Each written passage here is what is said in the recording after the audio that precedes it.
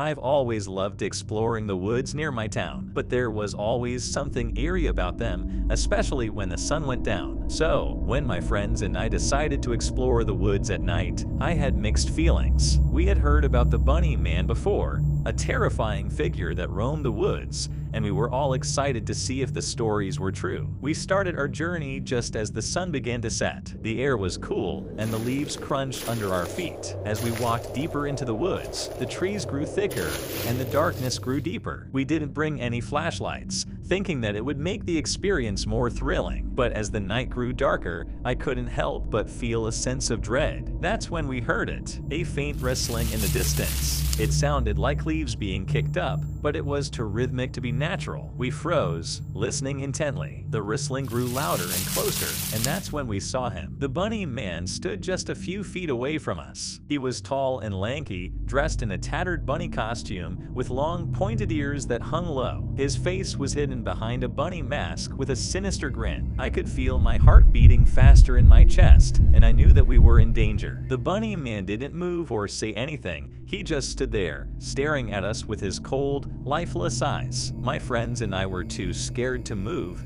too scared to make a sound. That's when the Bunny Man started to move towards us, slowly but deliberately. We ran, our feet pounding against the ground as we tried to escape. But no matter how fast we ran, the Bunny Man was always just a few steps behind us. We could hear his laughter echoing through the woods, and we knew that he was enjoying the chase. Just as we thought we were going to be caught, we stumbled upon a clearing. We stopped and turned around, but the Bunny Man was nowhere in sight. We breathed a sigh of relief, but we knew that we weren't out of danger yet. We made our way back to town, each of us too scared to talk about what had just happened. I knew that I would never forget the feeling of the Bunny Man's cold eyes on my back, or the sound of his laughter as he chased us through the woods. From that day on, I vowed never to venture into the woods at night again.